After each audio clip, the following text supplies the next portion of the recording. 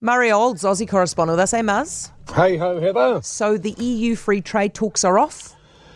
They are, yes, and it's pretty clear the Australian Farmers Federation says we want nothing to do with the deal that was signed by New Zealand. In other words, Australia has basically looked across the Tasman and thought, well, New Zealand producers of things like Prosecco and prosciutto and feta cheese, you've basically been sold down the river. Now, pardon me, the thing is, the free trade talks between Australia and Europe have been going on for 5 or 6 years now.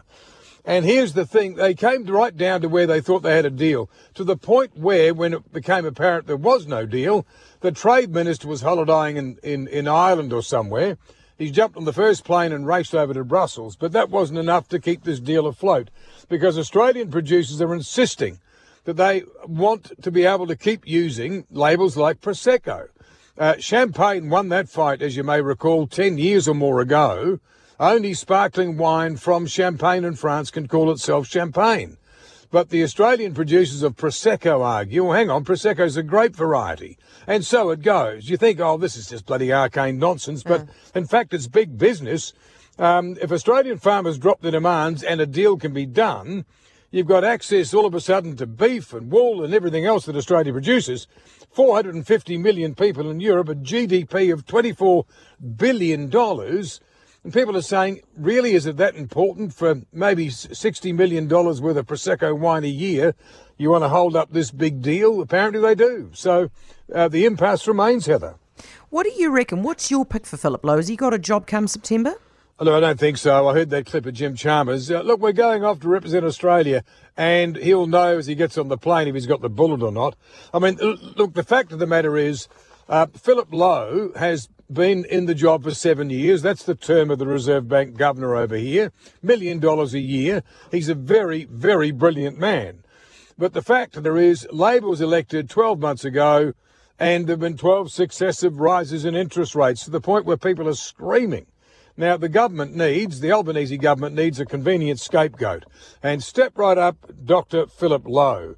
If they bullet this guy and they appoint, for example, 2 people in the frame to maybe take over, are both women. Michelle Bullock, who's the current deputy governor, and a very able woman again as well, Jenny Wilkinson. She currently runs the Federal Finance Department. Both women eminently qualified. All of a sudden, in one fell stroke, Labor could say, look, we've appointed a woman and we've got rid of all the causes of the political pain. I think that's the way it's going. No, I hear you laughing.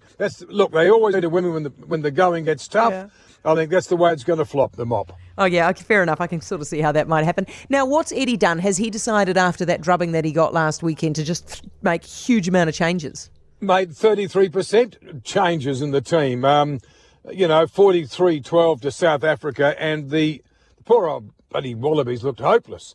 The rugby league convert Vunivalu's gone. He was absolutely found out big time. Mark, unpronounceable surname from New South Wales. I'll give it a go.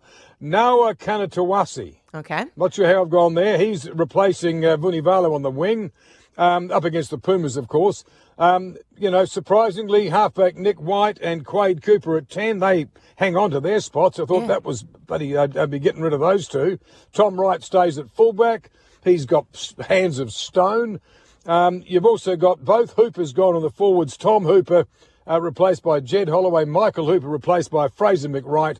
Richie Arnold is in the second row. I mean, there's just been this widespread dismay over here, Heather, at the way the Wallabies were pulled apart like a chicken from Colonel Sanders. And Eddie's over here smiling and grinning and picking fights with sappy journalists because he looked so bloody hopeless. So 5 changes, as you say. Let's see how they go against Los Pumas. Yeah, good stuff. Hey, Muzz, thank you very much. Really appreciate it. Enjoy your weekend. That's Murray Olds, our Australia correspondent.